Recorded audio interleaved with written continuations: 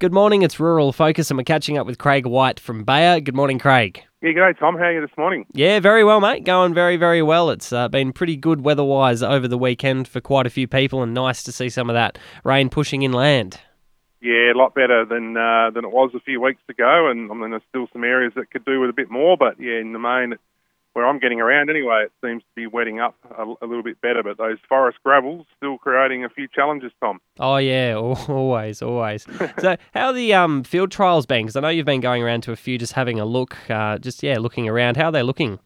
Yeah, it looked really, really good. Everything we've got now is out of the ground. I mean, we had certainly wind-affected trials up in the northern region and down in the south, obviously dry sowing in a lot of places. And as I just mentioned, those non-wetting forest gravels, patchy, but now everything seems to be through with a bit more moisture. And yeah, we've been doing plant counts, looking at some very early assessments of crop safety and things like that with the new concepts that we're developing at the moment. And yeah, in the main, it's looking good, and we hope to talk a bit more about those new things on Rural Focus a little bit later on in the year, Tom. We'll definitely cover them as they come up.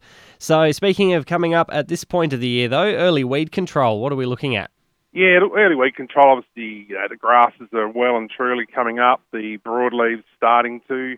I mean, it varies, of course, but one thing I'm noticing this year seems to be because of that, patchy rainfalls in the start and whatever, there seems to be still a lot more weeds to come. But it is important to remember that, early weed control, getting those early weeds out of the way as the most competitive weeds is really important. And talked plenty of times here on Rural Focus, Tom, about velocity, where you can use that in wheat and barley crops from the two-leaf crop stage. So that's got a crop safener in it, allowing you to get those, really competitive early weeds out of the way very early in the case of the broadleaves, and not to forget precept as well, which is a possibility to use in all of the cereal crops, in fact. So wheat, barley, and importantly oats from the three-leaf crop stage are a really nice option there. Really wide broadleaf weed spectrum, and yeah, make sure you get those pesky weeds, the ones that are competitive now, out of the way. And Craig, what's happening with the new compatibility guides that are available?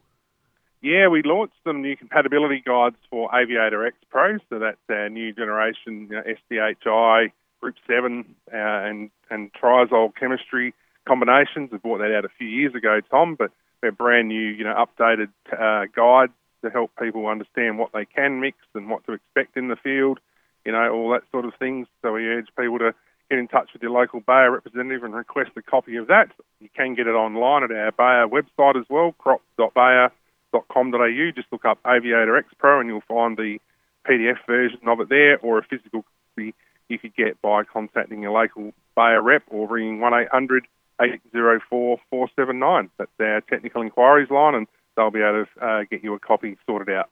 And Craig, you're always busy on the Bayer Cropcast, but you're also quite intertwined now with the Bayer Hortcast. So this is for all the horticulturists out there. Yeah, that's right, Tom. We had Bayer Cropcast going really well. Episode 12 is now out, and I'm working on episode 13 at the moment. That'll be out during July.